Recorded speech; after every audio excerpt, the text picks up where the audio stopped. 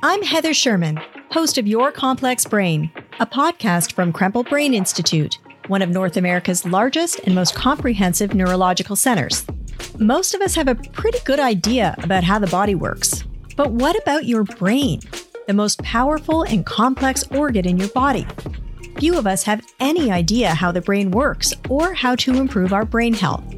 That's what Your Complex Brain is all about.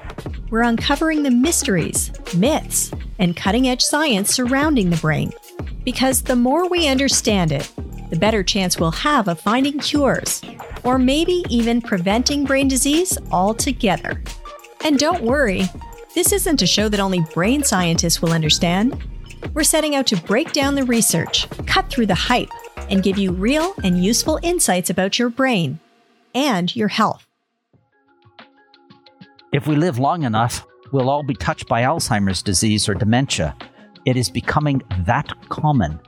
We are so far ahead of where we were 30 years ago. I think that this is an area where there's a tremendous amount of optimism. The future's bright. Along the way, we're meeting with brilliant researchers and doctors, brave patients and their dedicated care teams, as well as the heroic caregivers and family members in the middle of it all. I was 22 years old when I had a stroke. That does not define me. It is a part of my story, but it is not my whole story.